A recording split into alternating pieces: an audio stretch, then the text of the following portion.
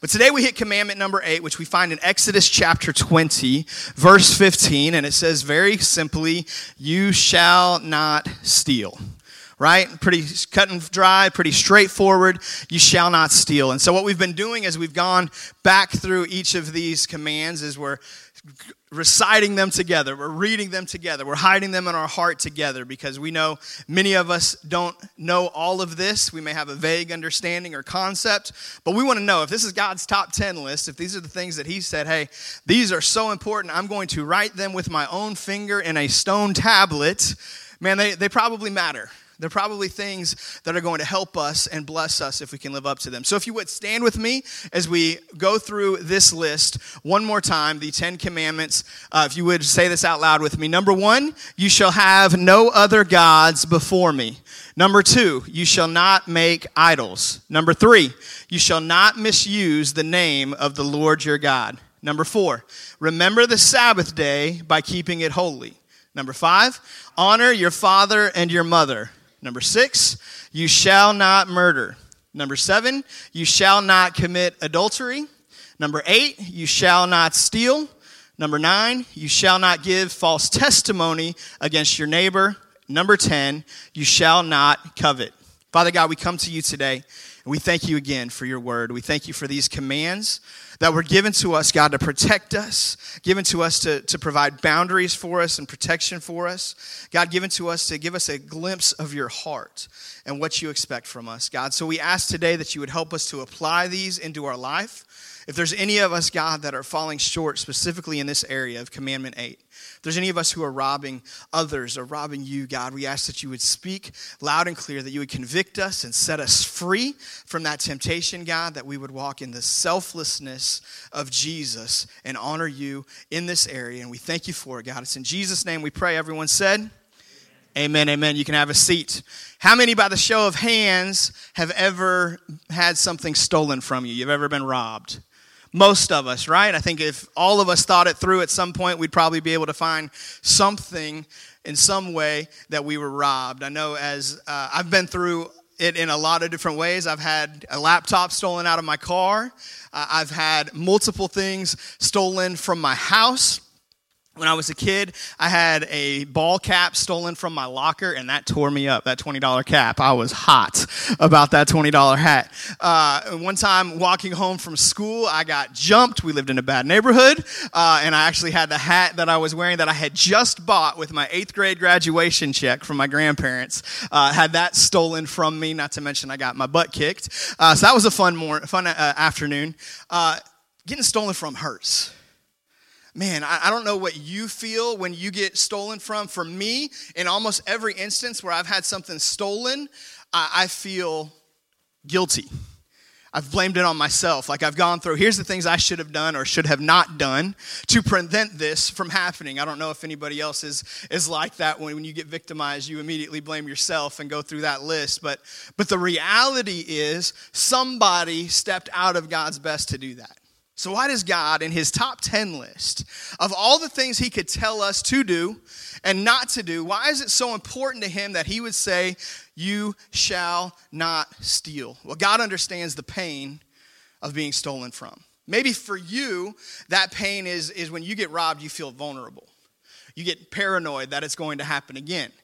Maybe for you, you get angry and you're ready to like hunt them down and find the people who did this, right? You're ready to go find the perpetrators and make them pay. God understands there's a lot of emotions that come with being stolen from. In fact, I think stealing is so serious to God, not just because of the value of the stuff that is lost and is stolen, but because the impact that it has on the one who's stolen from.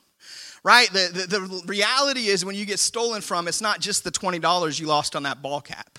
There's a deeper pain, a deeper impact on the victim that they experience. And God loves people.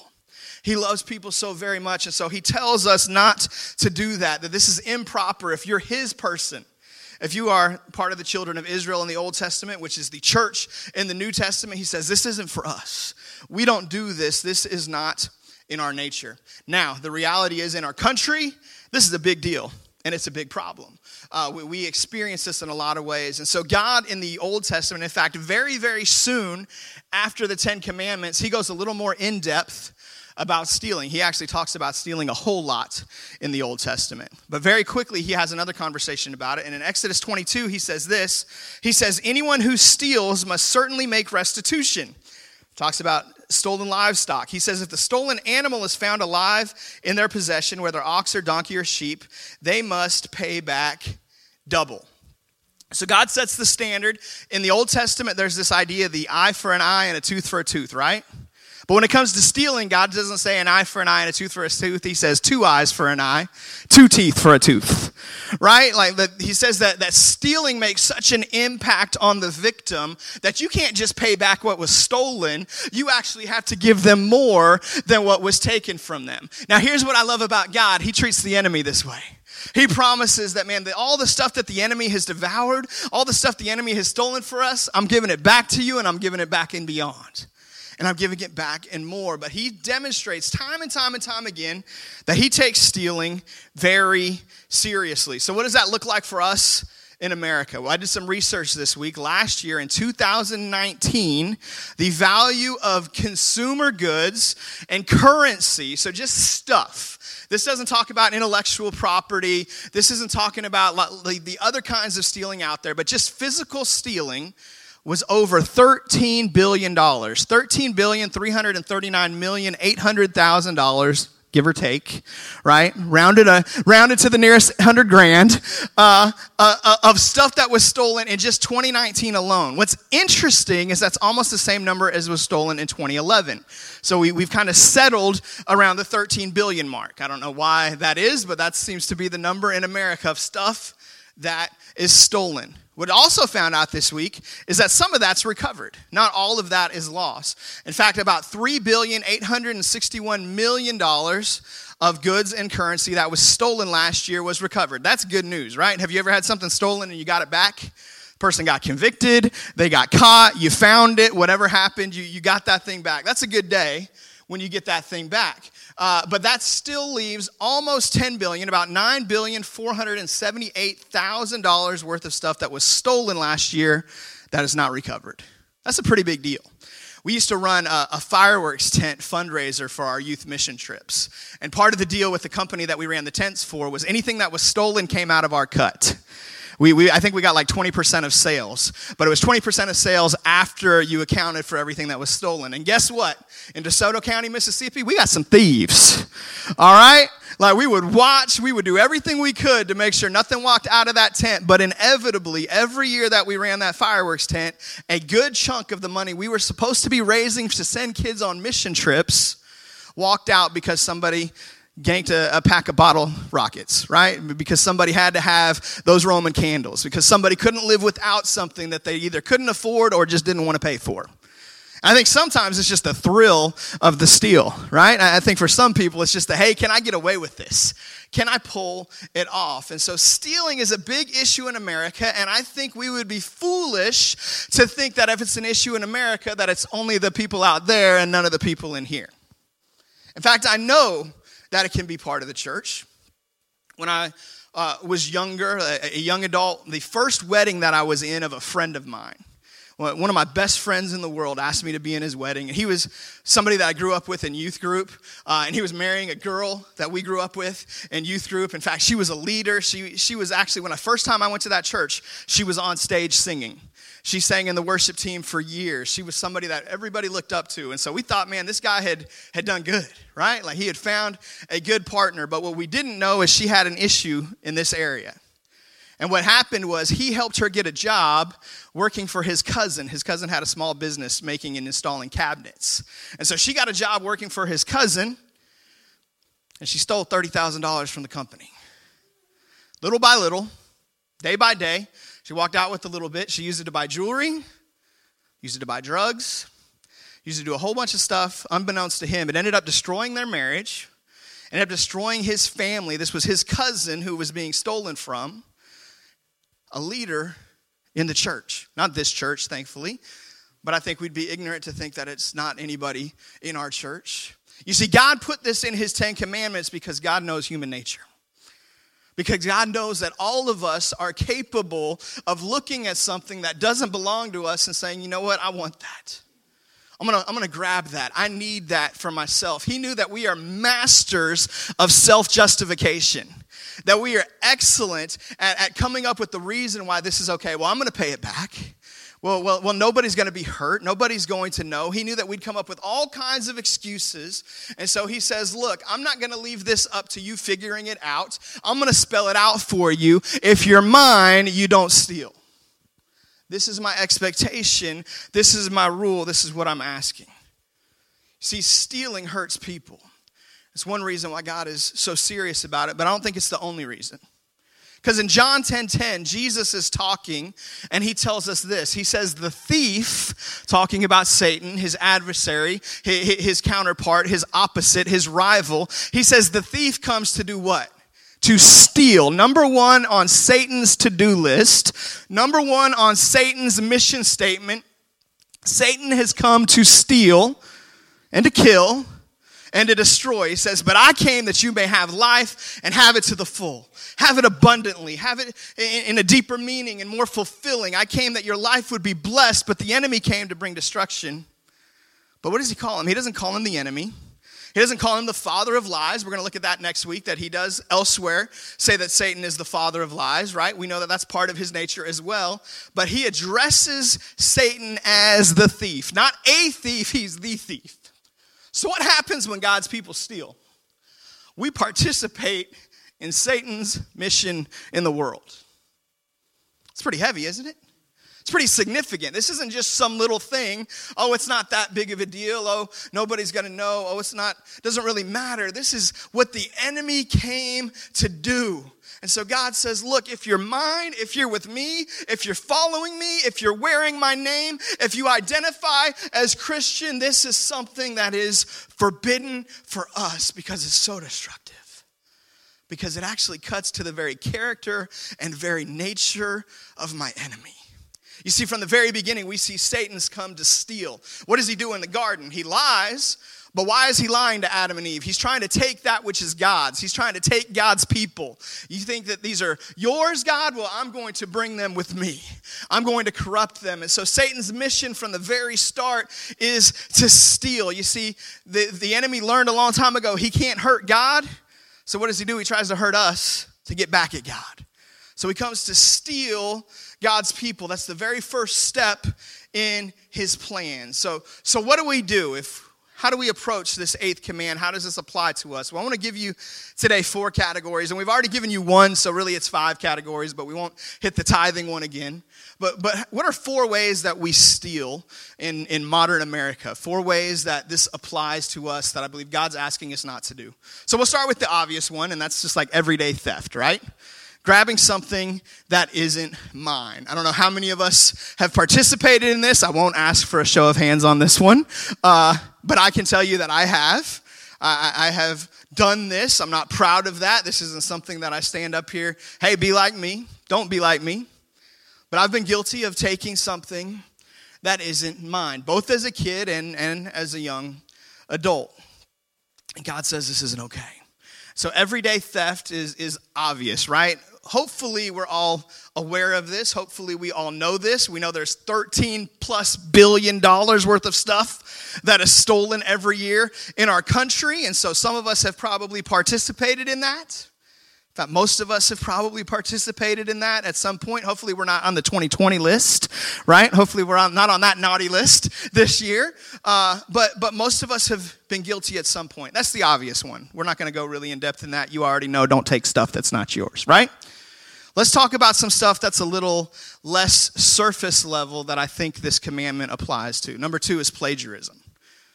Now this usually applies when we're like in school, right? You procrastinated on a report and you don't have time to write it out yourself, or you don't want to write it out yourself. So you go and Google, and this was something that I was blessed to not have the option of because I'm just barely too old.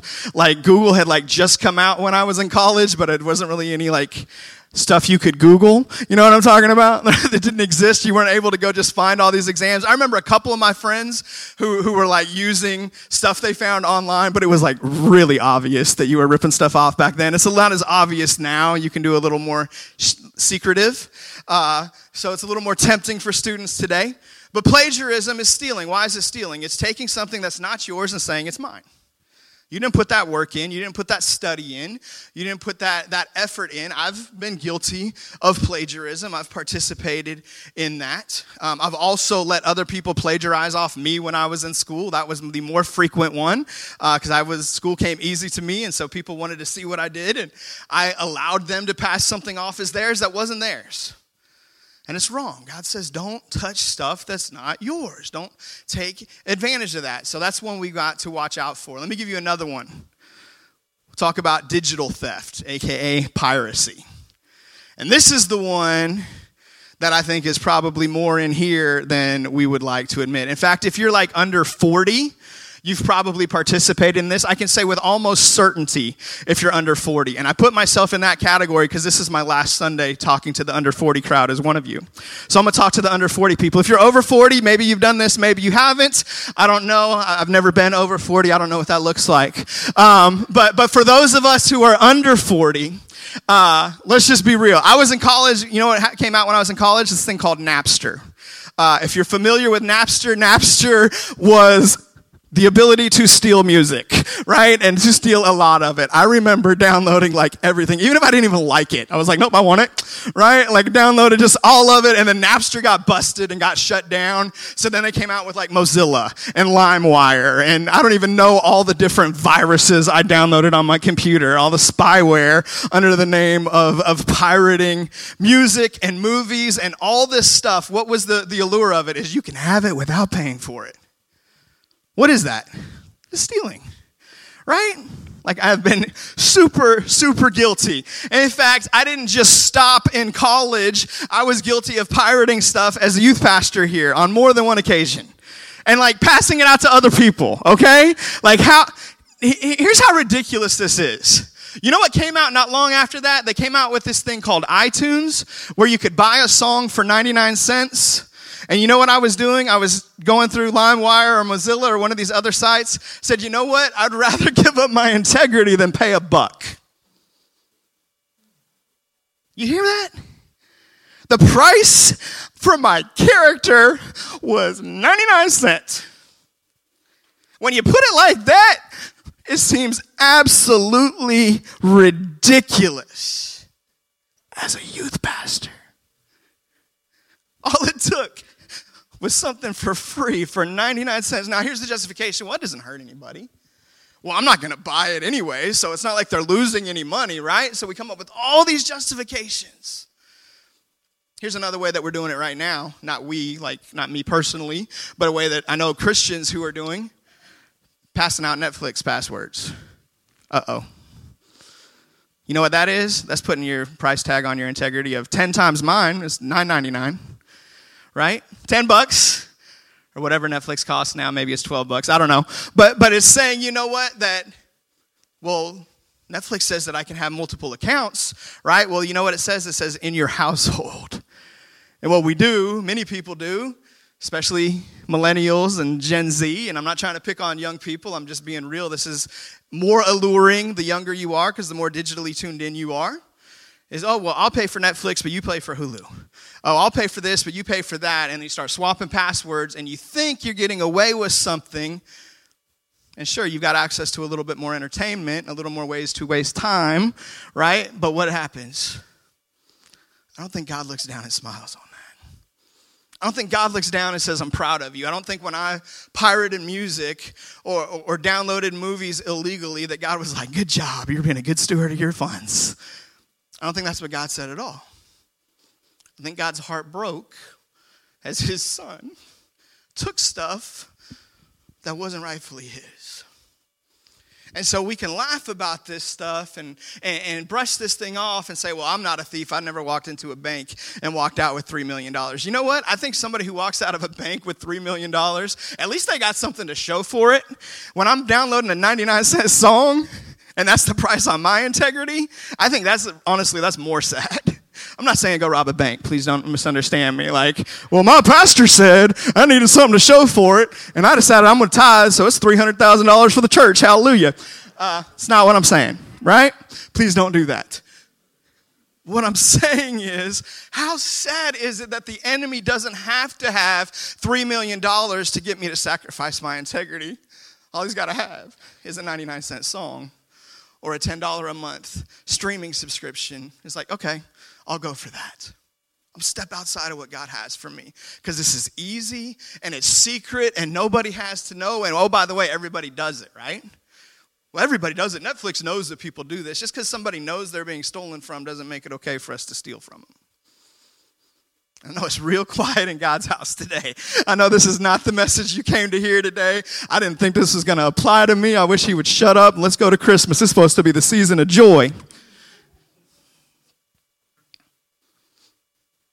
I want us to live up to God's best. I want us to be people that God can be proud of. I want us to be people that the world can look at and say there's something different about them. And so often we choose to live at the level of the world around us instead of walking in the very best that God has for us. Man, if the church could get a hold of these things, if we could grab this and apply it, it would take the limits off what God could do through us. You see, the more that we settle, the more that we compromise, the more we limit what God can do in our generation. The more we limit the way he can move in us and through us. So we got to watch out for this stuff. We got to deal with this stuff. Fourth way that we see stealing in our generation. Let's just call it borrowing without permission. It's like, well, I was going to pay it back. Well, I was going to give it back. Right? And maybe you legitimately were. Maybe you weren't. Maybe that's just the excuse. But if we're taking something that the other person isn't aware of and hasn't authorized, that's not okay. Now, I think there is an exception here if, like, you and your sister borrow each other's clothes. You're the same size, and that's just like a mutual understanding. That's not borrowing without permission. You have implied permission, even if it's not specific to, like, that shirt. I'm not talking about that. I'm talking about when we take stuff home from the office without our boss knowing, right? I'm talking about when we take something from whatever the situation may be, and we think, hey, nobody knows. I'm going to get away with it. But the reality is that person would not approve or would not sign off on that. That's not okay. God's got something better for his church. He's got something higher he wants us to walk in. So what do? What is that the root of this? We know that there's the enemy wants to steal. So what's at the root of this? Well, the root of this is selfishness.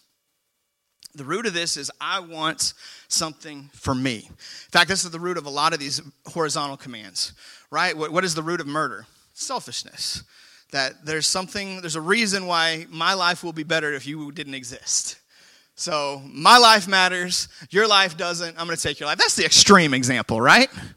Stealing is maybe less extreme, but much more common. And the reality is, the root of it is selfishness. What's the root of adultery? Selfishness. I'm going to take something that's not mine, something that isn't for me, something that's been set apart for somebody else, and I'm going to partake in that thing which isn't mine. It's selfish.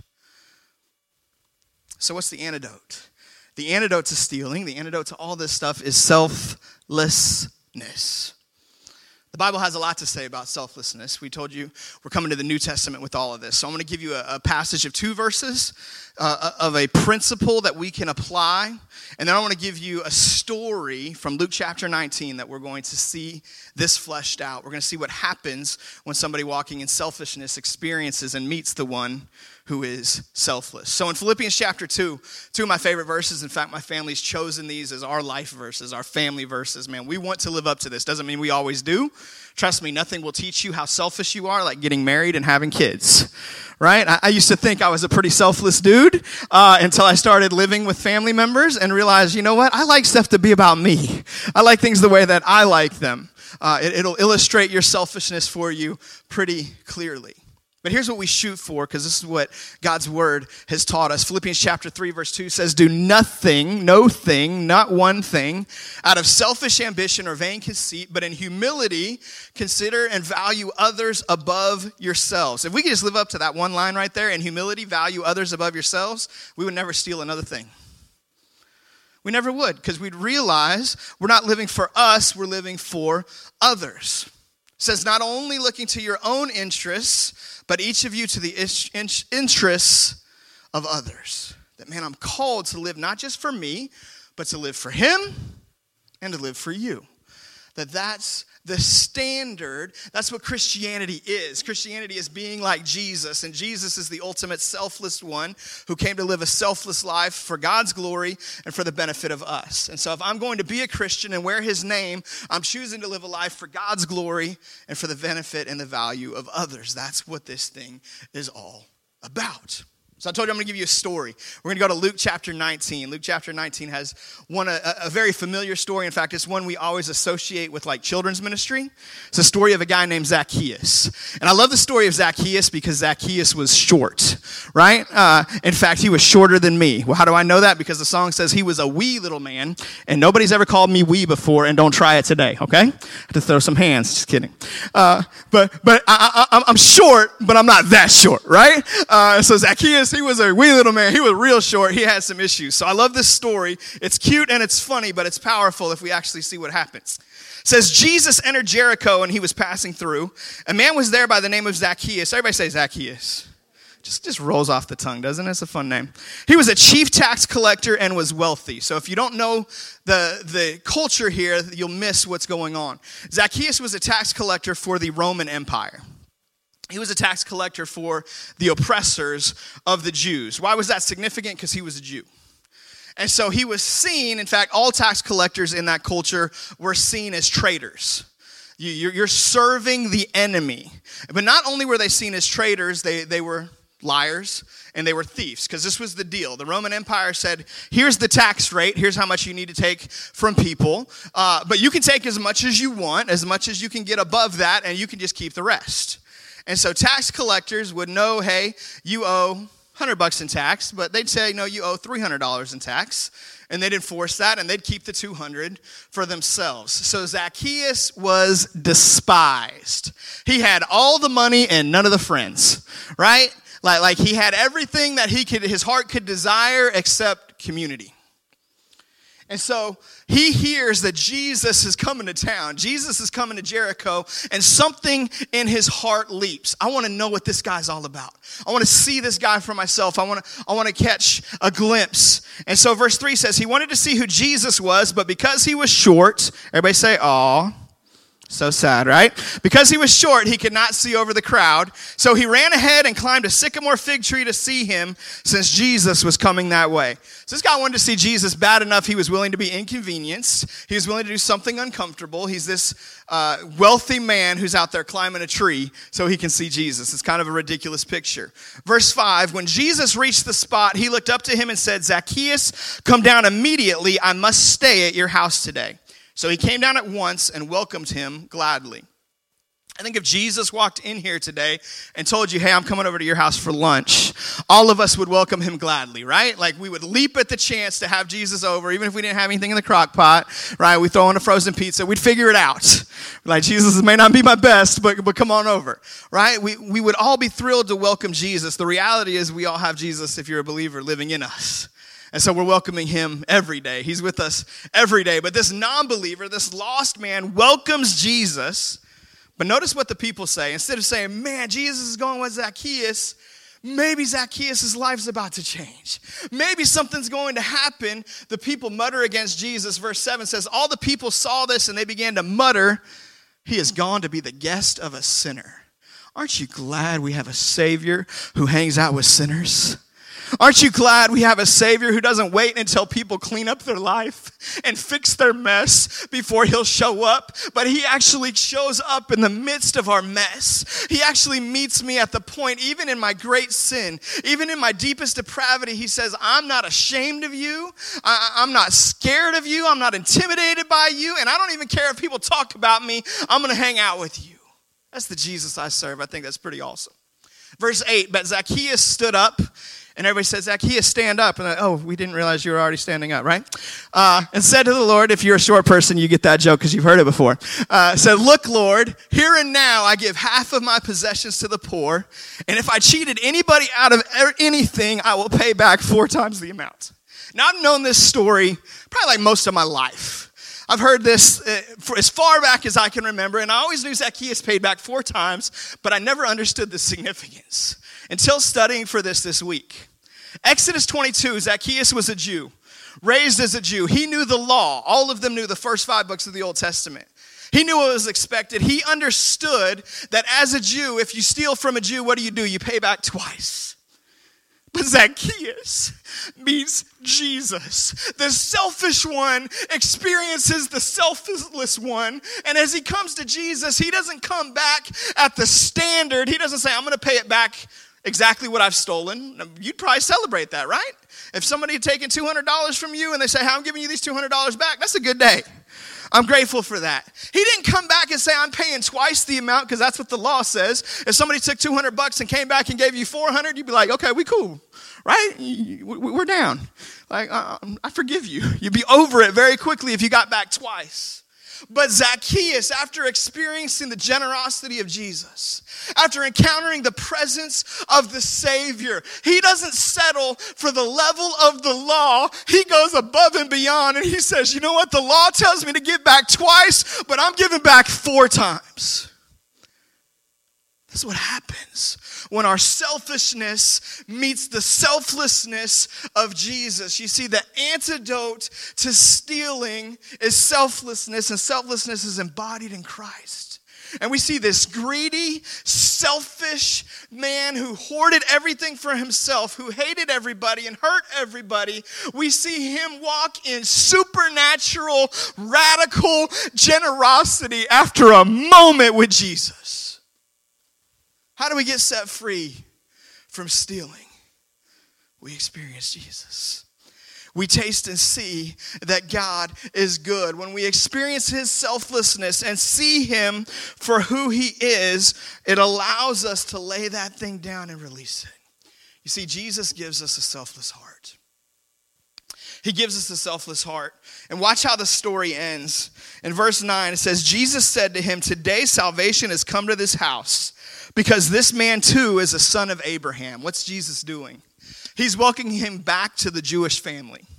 He's been kicked out. He's been disowned. He's a traitor. He's betrayed them. And Jesus says, look, you also are a son of Abraham. He's installing him back. He's getting his Jew card back, is what's happening. In front of all these Jewish religious leaders, in front of all these priests, in front of all these people, Jesus says, as the chief Jew, as the one that this thing is all about, I'm giving you your status back. You're a son of Abraham.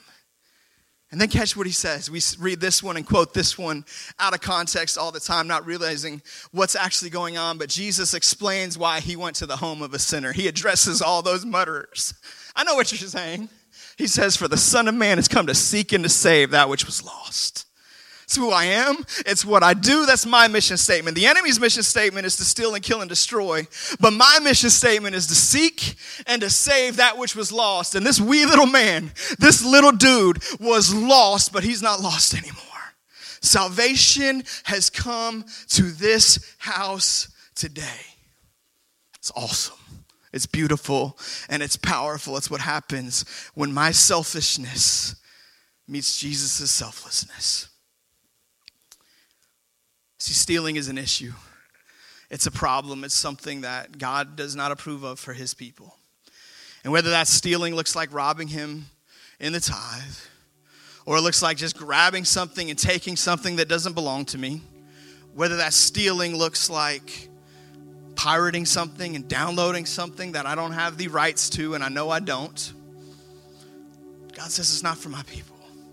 It's selfish. It hurts others, but beyond hurting others, it lines up with the mission of the one who came to destroy you. See, stealing leads to destruction. It's an escalation. It's steal and kill and ultimately destroy.